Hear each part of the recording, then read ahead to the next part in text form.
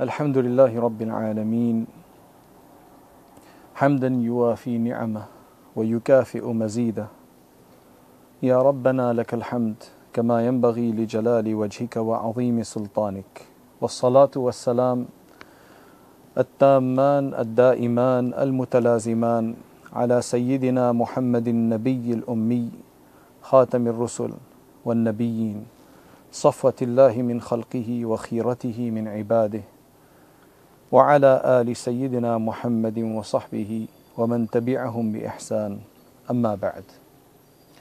So our beloved listeners, welcome to this new series for this Ramadan. For this new Ramadan, whether you started Ramadan today or whether you will be starting tomorrow, may Allah subhanahu wa ta'ala bless this month for you and for all of us. May Allah drench us in the outpourings of the absolute showers and the storms of His mercy that descend during this month, that Allah subhanahu wa ta'ala has specially prepared for us all, for the believers. May Allah subhanahu wa ta'ala make this month a blessed one and better than any month of Ramadan before it. And may Allah subhanahu wa ta'ala connect us and use this. May Allah subhanahu wa ta'ala allow these sessions to be a connection between us and Him, especially through His words, which is the Quran. So before we get into the discussions that we are here for, Allah subhanahu wa ta'ala has given us this Quran, and every Muslim believes in the Quran. Many Muslims know how to read the Quran, and there's a great number that also have memorized the Quran. And in Ramadan especially, there's lots and lots of Muslims who actually recite the Quran and who listen to tafsirs of the Quran. And probably most masajid in the world, we would assume, in the month of Ramadan would have the entire Quran recited during Taraweeh prayer as well. So the Quran has a lot of attention, and a lot of attention has been actually paid to the Quran. If you look in history, there's probably no other book which has had so much attention that's been paid to it, so much service that's provided to it. There's probably no other book that has got so much attention, so much work done on it, so much discussion about it, and so much has been produced about it as the Quran. For so many generations, people have been producing, have been doing tafsirs, have been explaining different aspects of the Quran, have been tracing its historicity, tracing the way it was written, the way it's pronounced. All of these things are about the Quran. I don't think there's a single other book out there with this much attention paid to it. I mean, if we're just to try to see how many books there are written on the tafsir of the Quran, I don't think we could probably count it in the various different languages around the world that Muslims speak. For example, if you look at translations of the Quran, I mean, some of the first earliest English translations were there from the 15th century, or probably actually even earlier.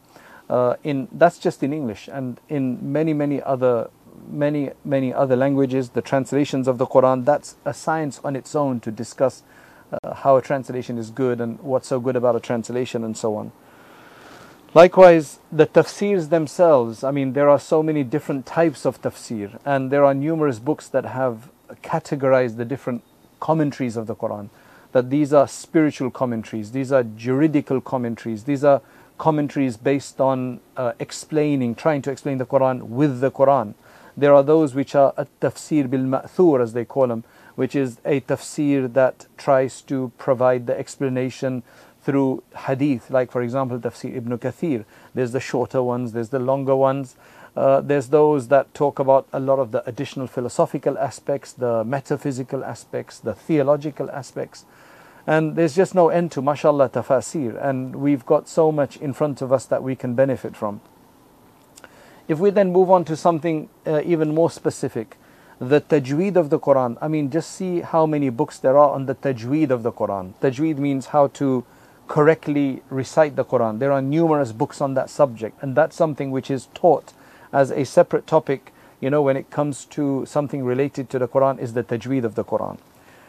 Likewise, there are infinite number of reciters of the Quran. Subhanallah, online recordings. Even before there were any kind of online facilities like that, you had the cassettes and the records and the mini discs and the CDs and all of these other things where there had been recitations going on throughout, from the time of the Prophet sallallahu alaihi wasallam, from Ubay ibn Ka'b radiyallahu anhu down the ages, the main qurra. There were many people ran to congregate to listen to the Quran. There were various different styles of Quranic recitation.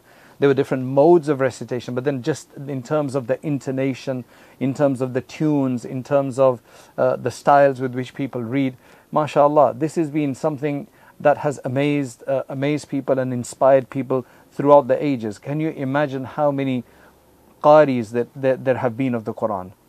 If you move on, then you speak about copies, editions of the Quran, calligraphies. I mean, I've got several books that have reproduced, that have featured rather, some of the most amazing calligraphy that has been produced. Throughout our history, I mean, there's been lots of wonderful calligraphers. I mean, that's an art of its own. Subhanallah, can you believe it, that there is an art on its own that, is like an offshoot of a service to the Quran, which is the calligraphy and the beautiful way that it is written and inscribed, and again for the sake of being more welcoming for the Quran. Some of the best calligraphies, for example, those that have been produced for the rulers of the past, the kings, the sultans, and so on, they've been some of the best, because that's where a huge amount of money would be spent. Gold, inlaid, illuminated calligraphy of the entire Quran. Subhanallah, I've got a number of specimens, featured in different books that you can be amazed by. The amount of khidmah there is of the Quran, I mean, there's just no doubt regarding the Quran. Based on all of this, one is the direct tafsir of the Quran. But then the second thing, which many of you may have been concerned about or were curious about, is that why have we call this series the Ulumul Quran, right? 30 days of Ulumul Quran. So Ulumul Quran, just to break that down quickly and to explain that to you, the word Ulumul Quran refers to the sciences of the Quran. So the word Ulum is the plural of ilm, right? Ilm means knowledge, but in this particular context, it's a title, so it refers to science. And a science of the Quran just means a collection of ideas, right? A collection of ideas of a specific topic. So there are many topics related to the Quran, and the collection of each of these ideas and principles and rules and so on each of these topics, each of them make an ilm of the Quran. And thus, when you have a number of them, and we're going to go through between 25 to 30 of them, depending on how long it will take for us to do this in the time that has been allotted for us. So there'll be certain topics which we'll be able to cover in one session, and there'll be certain topics which we may have to take 2 sessions in, because they're a more profound topic or a more detailed topic, and there will be some that we'll be able to cover 2 or 3 topics in one session as well. So you will be amazed by the discussion there, but the point is not to be amazed. The point of this Ulumul Quran session, the sciences of the Quran session, right? And in the introduction, we've already provided what this means. We're going to be discussing, for example, how the Quran was revealed, right? The various different ways that the Prophet ﷺ would actually receive the revelation. That's amazing. It was almost like a download from Allah subhanahu wa ta'ala that the Prophet ﷺ would receive, right? Bit by bit over 23 years. How exactly did that used to come? What used to happen to the Prophet ﷺ? Then we will discuss what is the reason for the way the surahs and the verses, in fact, have been listed in the particular way in the Quran that they have. Why do we have to stick to that? Why do we have to adhere to that routine? And so on and so forth. These are just some ideas. So the purpose of this is not to just be amazed by this, but actually it's an honor, right, that we also put our name into those who have studied the Quran. The Prophet ﷺ said, خَيْرُكُمْ مَنْ تَعَلَّمَ الْقُرْآنَ وَعَلَّمَهُ. Really simple hadith, but it is so easy to practice on this hadith if we make a bit of an effort. The Prophet ﷺ said, the best of you is the one who studies the Quran and who teaches it. You have to do study first before you can teach something, but who studies the Quran and who teaches the Quran. So now this is all part of that. We're hoping that inshallah this month of Ramadan we spend also trying to qualify in being the best of people. Because for the Prophet ﷺ, he said, the best of you is the one who studies the Quran, teaches it. So while we're reading the Quran during this month, as a lot of people continue to read the Quran, but we're also going to study the Quran. We're going to study the issues related to the Quran, everything that serves the Quran, the various different sciences and bits of knowledge and topics and other subjects that relate to the Quran that will be of benefit, inshaAllah. So then one of the main things is that we want to, inshaAllah, qualify in the sight of Allah subhanahu wa ta'ala as some of the best of people. This will be our little effort to try to, inshaAllah, do more during this Ramadan. Also, after our 30-day tafsir last year, in the last Ramadan, which is still available for those who did not get to listen to it, it's available. It's available online through the Zamzam Academy channel. But mashallah, many of you, right, have been asking. We've received so many messages throughout the year asking for something more, asking for something more.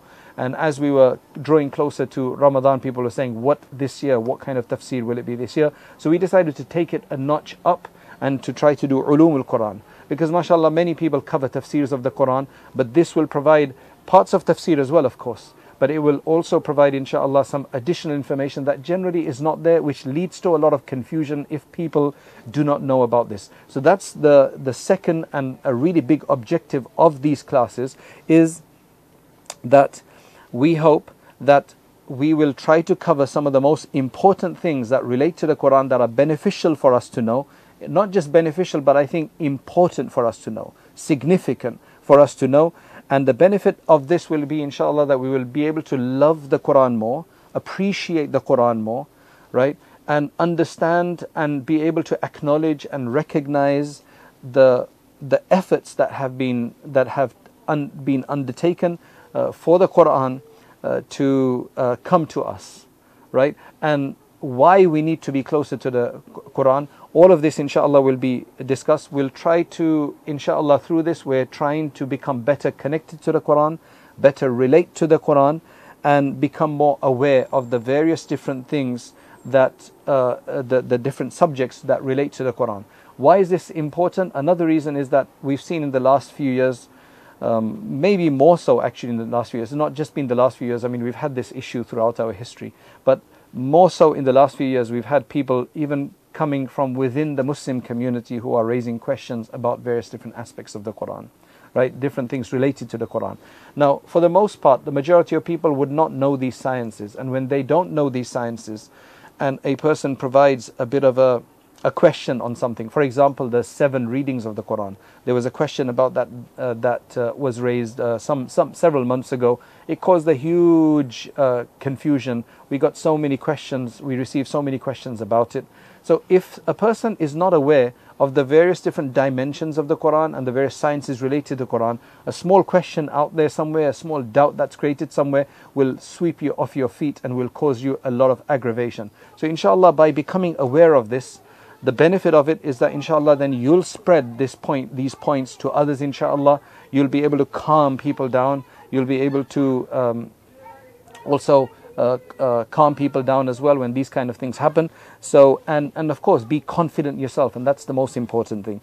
That's why, inshallah, we'll be able to understand better the purposes of the Quran, the realities of the Quran, and dispel any doubts regarding its authenticity as well, inshallah. So with that, we say Bismillah, and we are about to, inshallah, delve into this. May Allah subhanahu wa ta'ala make it easy, and we hope to take you along, inshallah. Allah bless you all, and Allah give us blessing and barakah in our time, right? Because inshallah, and we hope that this is a time well spent.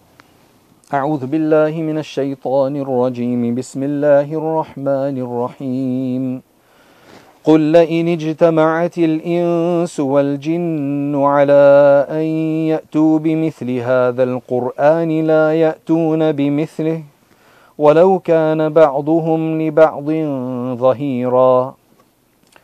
Allah subhanahu wa ta'ala says that if humanity and the jinn kind all came together to try to produce something similar, the like of this Quran, they would not be able to produce the like of it. Even if they became assistants of one another, even if they started to help one another and they collectively tried to make this effort, they would not be able to do so. So that is the inimitable nature of the Quran. Now, as I've said earlier, the scholars have been discussing the various different sciences relating to the Quran for centuries, right? For centuries they've been discussing different aspects about the Quran, and there are numerous books that were produced regarding it. So I've already discussed what ulumul Quran refers to. It's just the plural of ilmul Quran, which essentially means the various different subjects and sciences related to the Quran. And all of these books are different. Initially, parts of tafsir, for example, Imam Tabari, I would say Imam Tabari's tafsir is probably one of the earliest tafsirs and commentaries of the Quran that we have published today. And it's probably one of the most authentic, because everything that he transmits through a chain from him up to the earliest mufassirs, like for example Ibn Abbas radiallahu anhu, and Abdullah ibn Mas'ud radiallahu anhu, then some of the tabi'een. Now obviously something that is related through a direct chain, that he relates from his teacher, him from his teacher, him from his teacher, up to Abdullah ibn Abbas radiallahu anhu, that a certain verse means something, right? That's going to be, as long as the people in between are authentic, that's going to be a very authentic tafsir. Now, however, before he starts his tafsir, he has a number of topics that he deals with. So not all tafsirs do that. If you look at the original books of tafsir, the commentaries of the Quran, you'll find that a number of them actually cover, before they actually start with Surah Al-Fatiha or describing or detailing what Bismillahir Rahmanir Rahim is, what they do is they actually discuss several different sciences related to the Quran. But not all mufassirs do that. Imam Tabari did that, for example, right? And likewise Imam Qurtubi in his Al-Jami' li-Ahkam al-Quran, which is an amazing tafsir, another amazing tafsir, right? Imam Qurtubi, who's from Cordoba in Spain, in southern Spain, Andalusia. His tafsir is an amazing tafsir. It's one of the most popular tafsirs as well. Although he came quite a few centuries after Imam Tabari, he also starts off with some different subjects regarding ulum al-Quran. But as I said, they do not all do this, right? Now, that's so some of the mufassirin, some of the commentators of the Quran, the exegetes of the Quran, they would actually incorporate different sciences related to the Quran within their tafsirs, in the beginning of their tafsir. There were others who would add it into their hadith books, in the hadith commentaries and so on. However, one of the first people to actually write a more comprehensive, like somewhat comprehensive collection on the ulum al-Quran was actually none other than one of my favorite scholars, who died in about 597 Hijri. So that's quite a few centuries in, right? 597 Hijri. His name was Abul Faraj Abdul Rahman ibn al-Jawzi, the great Hanbali scholar of Baghdad. Right, Abdul Rahman ibn al-Jawzi, you can read more about him in The Saviors of Islamic Spirit. There's a wonderful coverage in there by Shaykh Abul Hassan Ali Nadwi. He wrote Fununul Afnan fi Uyuni Ulum al-Quran. Fununul Afnan fi Uyuni Ulum al-Quran. Essentially saying that these are the various different subjects and topics relating to the main aspects of the sciences of the Quran. That is considered by many as one of the earliest books, right? One of the earliest books in a comprehensive kind of manner. Not to say people didn't discuss this before. Now, I'm not going to bore you with a list of names of all of the books, but I do want to mention some of the other books. Unfortunately, a lot of these books are not in English. They're only in Arabic, and maybe there's a translation in some other languages. But some of the other really featured ones, which most people will resort to when they want to study ulum al-Quran, right? And we will indirectly or directly benefit from these as well. There are two others that people have to mention, and one of them is Imam Badruddin Muhammad ibn Abdullah al-Zarkashi, who died in 794. So now we're talking about 2 centuries after Ibn al-Jawzi rahimahullah. He wrote Al-Burhan fi Ulum al-Quran. The Burhan. Burhan means the proof, right? That Al-Burhan fi Ulum al-Quran. That is a book that lots of people consult, right, when they want to study Ulum al-Quran. And then thirdly, the third book that we have to mention is widely available, and there is actually Turath Publishing have published an abridged version of this, right? An abridged version, not the full version, an abridged version. The full version is very, very big. It's 2 volumes at least, I think. They've published a very small abridged edition of it. It's called Al-Itqan fi Ulum al-Quran. Al-Itqan. Itqan means to solidify something, to perfect something. So it's Al-Itqan fi Ulum al-Quran, and this is by none other than the great scholar. His name you must have heard, Jalaluddin Abdul Rahman as-Suyuti. He died in 911. He died on 911 Hijri. 911 Hijri, a few centuries ago. Right? He benefited also from the earlier book, the Burhan that I just spoke of, Zarkashi. He benefited from that and added many, many points to that as well. So there you go. And then recently there's been a number of other great books in the Quran. I said I don't need to bore you with the names of them, but if you're interested, some that really are worth checking out. One is Manahilul Irfan fi Ulum al-Quran. It was written in the early 1900s, right, by Zurqani. Right, this is considered to be an amazing book, Manahilul Irfan. Muhammad Abdul Azim al-Zurqani, and that was written as in the early 1900s. And then there's a number of others that I'm not going to necessarily mention. Some of those that we will be benefiting from will be, I will mention them inshallah as we go along, but one of the books that we will be also benefiting from is Sheikh Nuruddin Itar, who passed away recently. His book on the Ulum al-Quran, we'll be dealing with that. Inshallah, we'll be reading that. And if you want, I know there's one, aside from the abridged version of the Itqan fi Ulum al-Quran, which Turath has published, there is another one which is written by Mufti Taqi Uthmani called Ulum al-Quran, or the discourses in the Quran. It's been translated into English. That's quite extensive as well. So if anybody wants something in English, there you go. It's in Urdu as well.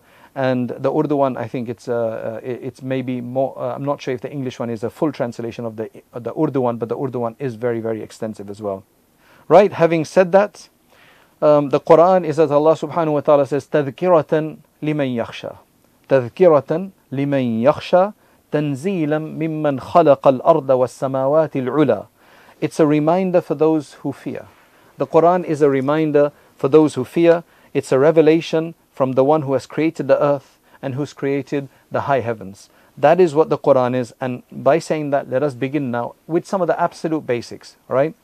Now, some of these things will seem to you, for some of you, may be very, very basic, and other things may be quite elaborate and complicated. Right?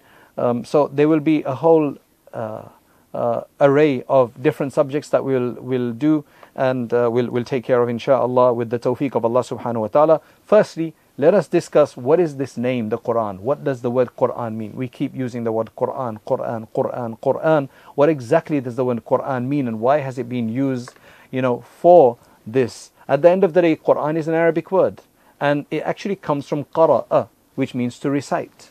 So qara'a is an Arabic word which means something to recite. So the word Quran, similar to Ghufran, right? Quran, Ghufran. Allah Subhanahu wa Taala says in the Quran, He refers to the Quran as the Quran. Allah says, for example, Inna alayna jam'ahu wa Qur'anah, فَإِذَا قَرَأْنَاهُ فَاتَّبِعْ قُرْآنَهُ. Now, what's interesting here is that the word فَاتَّبِعْ قُرْآنَهُ that's used here is actually not in the meaning of the title, the Quran. So Allah Subhanahu wa Taala says that it is our responsibility to have it consolidated and gathered together for you. Inna alayna jam'ahu wa Qur'ana. Qur'ana. فَإِذَا قَرَأْنَاهُ. So when we recite it, فَاتَّبِعْ قُرْآنَ, you also pursue its reading. So it's here in the meaning of recitation, because that's the literal meaning of Quran. That's the literal meaning of قَرَأَ يَقْرَأُ, قَرَأْتُ الْقُرْآنِ. I have recited. Qira'ah and Quran means recitation. That's its real meaning. However, it then was chosen by Allah Subhanahu wa Ta'ala to be used as a description, as a title, and as a name for the entire set of verses. The 114 surahs and all of the verses of the Quran collectively is now called the Quran. That's what we refer to it as. So now the scholars have provided a technical definition of the Quran. Right? There's numerous verses with Quran in there. Inna anzalnahu Qur'anan Arabiyyan, Qur'anan Arabiyyan. So there it actually is referring to the name, right? As this book. So that is the most famous and well-known and popular name of the Quran, right? Can you think of any other names of the Quran? Does anybody have any ideas of any other names of the Quran that they can come up with? What Allah Subhanahu wa Ta'ala has called it, or anybody else for that matter? Furqan is another one, which means the criterion we'll be looking at that. Anything else? Another most famous is what you start off with, ذَلِكَ الْكِتَابُ kitab, the kitab, al-kitab, anzalna al-kitab, right? Kitab is another word. So let's first talk about the Quran. Scholars have defined the Quran. What is it? What is a comprehensive and exclusive and preclusive definition of the Quran? All right. So this is how they've defined it. Now be patient with this, right? Al-Qur'anu huwa kalamullahi Al-Qur'anu huwa kalamullahi al-munazzalu ala al-nabiyyi Muhammadin sallallahu alayhi wa sallam al-maktubu fil masahif al-manqulu bit-tawatur al-muta'abbad bitilawatih al-mu'jiz walau bi suratin minhu. That is an extremely comprehensive definition of the Quran, and I think you should probably write down it in English if you don't have it in Arabic, because it's really comprehensive. This will actually make it very clear, and lots of people have this confusion. You know, Hadith al-Qudsi, the divine narrations from the Prophet ﷺ in which Allah subhanahu wa ta'ala speaks, but Allah is speaking in there as well. Those are Allah's words as well. How do they differ from the Quran? Why can't we recite those and get reward the way when we recite the Quran we receive reward? Right? And aren't the hadith also general hadith, aren't they inspired by Allah subhanahu wa ta'ala to the Prophet sallallahu alaihi wasallam as well? What is the difference between that? So that is, all of that inshallah is what we're going to discuss. But this definition, let me translate it for you, and if you want to write it down you can. The Quran are the words of Allah, or is the word of Allah, so that's number one, is the word of Allah that has been revealed upon the Prophet Muhammad sallallahu alaihi wasallam. So no other Prophet, but Muhammad sallallahu alaihi wasallam. Two, that should be enough. No, they've added some other additional parts, which has been written in the masahif, which has been written in the copies, handwritten, or written in, in books, in volumes. That's number three. Number four, which has been transmitted from the Prophet ﷺ to us through continuous, widespread, continuous, uninterrupted transmission. There was, from the time of the Prophet ﷺ to us, the Quran has been transmitted through thousands, hundreds of thousands, and it's only increasing, millions maybe, of people in every generation, to such a degree that they could never have come together to have agreed that let's make this part of the Quran which was not part of the Quran. Something that was not part of the Quran, it just would be impossible for that to happen because of the sheer number of people who have been transmitting the Quran. Such a number could never come together to make up something, right? Because there'd always be somebody or the other who would probably inform of them or something like that. So the continuous number, the wide expansive continuum that we have, generation after generation, without any gap, proves the authenticity of the Quran. So that's the fourth point. That's part of the definition of the Quran. The fifth one is al-muta'abbad bitilawati, which means the speech which you would be worshipping Allah or expressing your devotion by reciting. The thing which when you recite, you express your devotion. So it's a worship to recite it. You actually get a reward for reciting this. And we'll inshallah explain this in a bit more detail.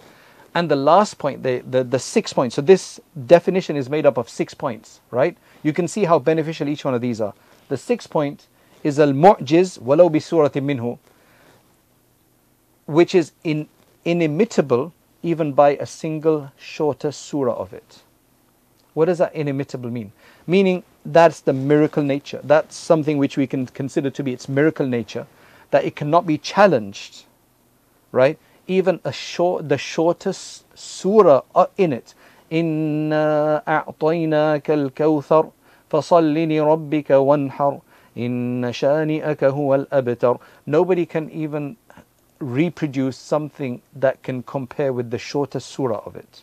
Now there's a lot of discussion there. Each of these is going to be discussed in much more detail later on as we go on, and that is the ulum al-Quran will be, will form part of this, will form part of that as well. But that's the definition. Number one, it is the speech of Allah, revealed to the Prophet sallallahu alaihi wasallam, written in the copies, and transmitted through continuous, widespread, without uninterrupted transmission. that which is a devotion and a worship to recite, and that which is inimitable, unchallenged, and not comparable. That's the definition of the Quran. So if somebody asks you, what is the Quran? That is what you will tell them. As many of those points as possible. So let us quickly go through each one of these in a bit more detail for today, inshaAllah. Firstly, it is the speech of Allah subhanahu wa ta'ala, which the first 2 points, speech of Allah subhanahu wa ta'ala revealed to the Prophet sallallahu alaihi wasallam. That shows you that this is nobody else's speech. This is not the speech of the angel. There were some Orientalists like Arthur Graham Bell, right, in the early 1900s or whatever, and he did this translation of the Quran, and he kind of gave these really weird ideas that this verse was said by Muhammad, this one doesn't make sense. To be part of it, it doesn't really flow. So this was actually maybe the words of some angels or something.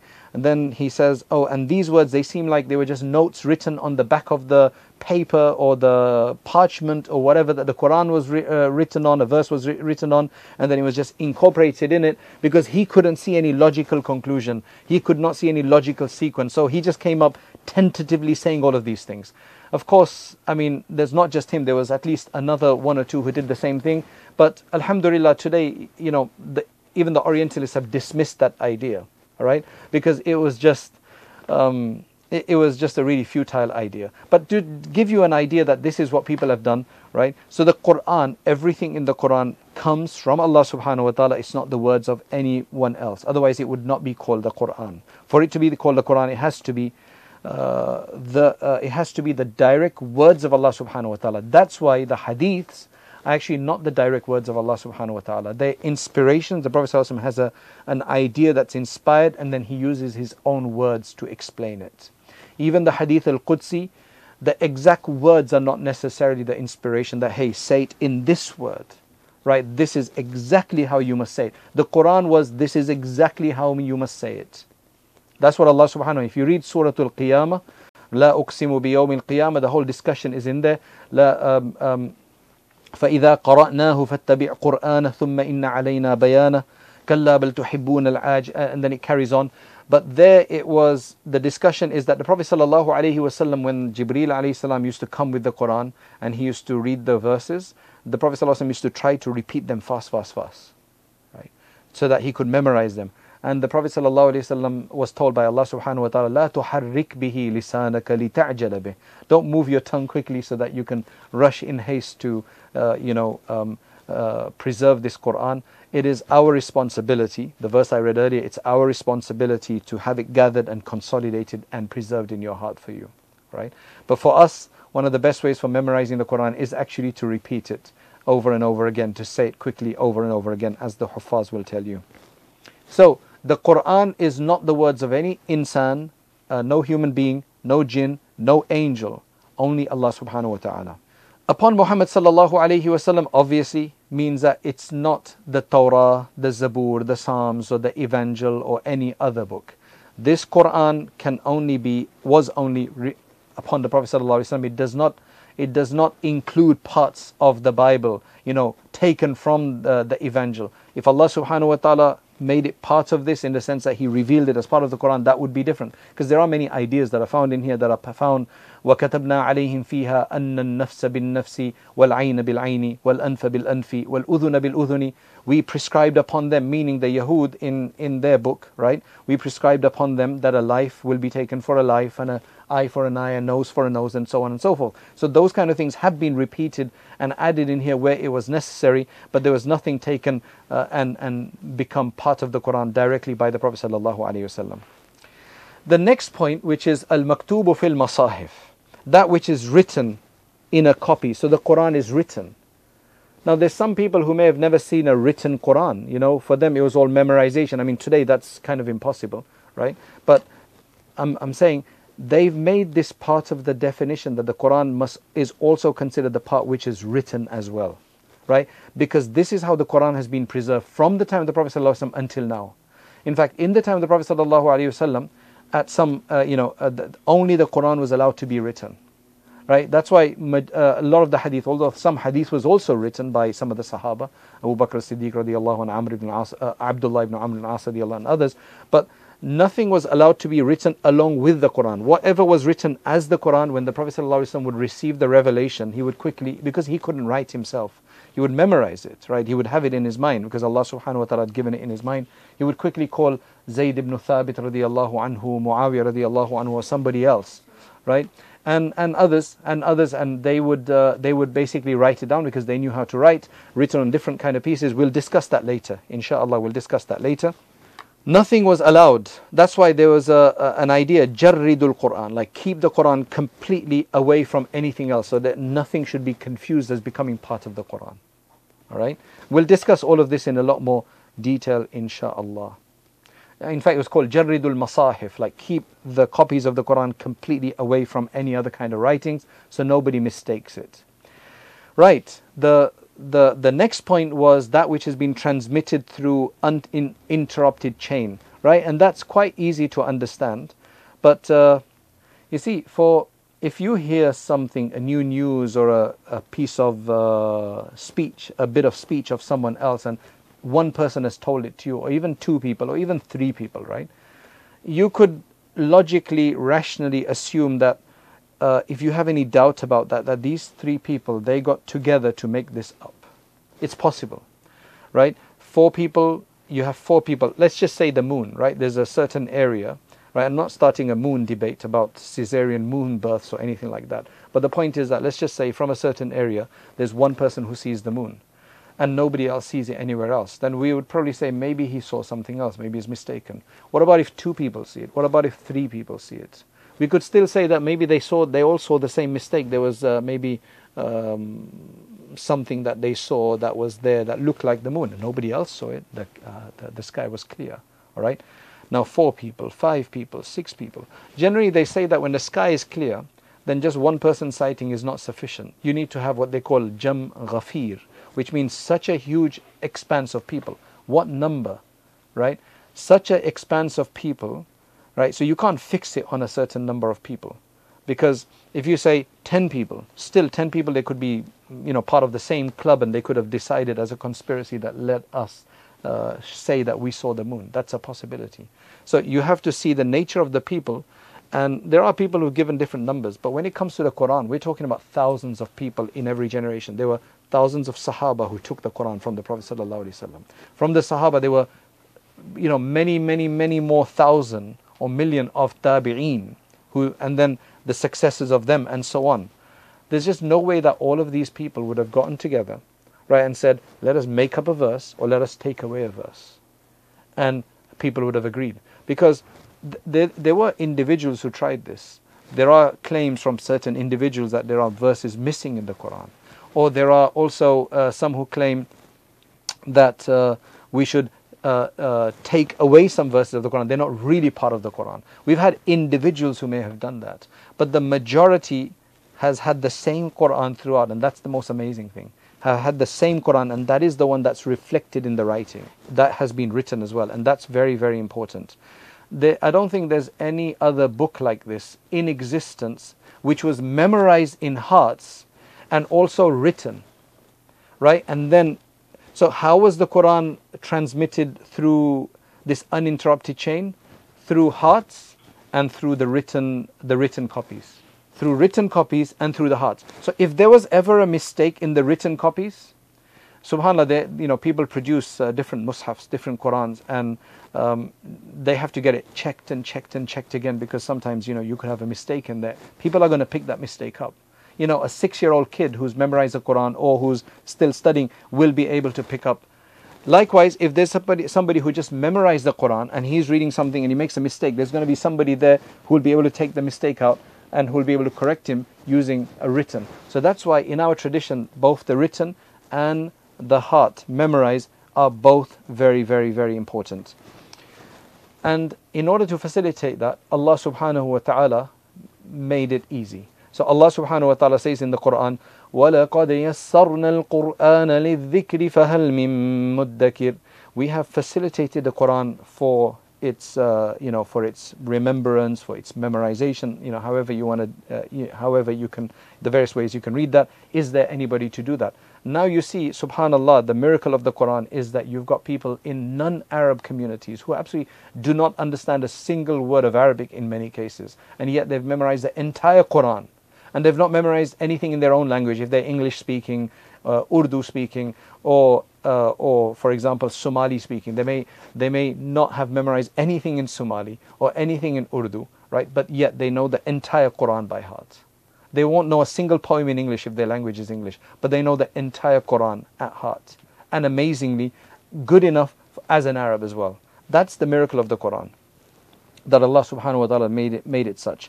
And number 5, which was that it is something which you will be rewarded by reading, right? Something you get reward by reading. So essentially that is what it is. The Quran is such that if you recite it for the sake of Allah subhanahu wa ta'ala, you had no intention to get reward. It's like, this is the words of Allah subhanahu wa ta'ala, I want to read them. You're getting reward for every single letter. You're getting 10 rewards. You don't get the same reward for hadith. You get reward for hadith if you're studying them for the sake of learning and so on, right? But if you say, I'm just going to read Bukhari just because I want to get reward, every letter gives me a certain reward, I'm not going to even understand anything, I'm just going to read it, you're not going to get that reward.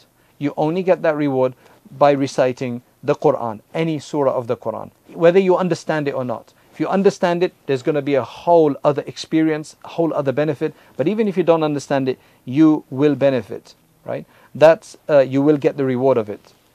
This, inshallah, we'll discuss in a bit more detail as well later, in terms of some of the other qira'at and some of the other recitations, whether you'll be rewarded for reading some of the more, you can say, the aberrant qira'at. We'll look at that later, inshallah.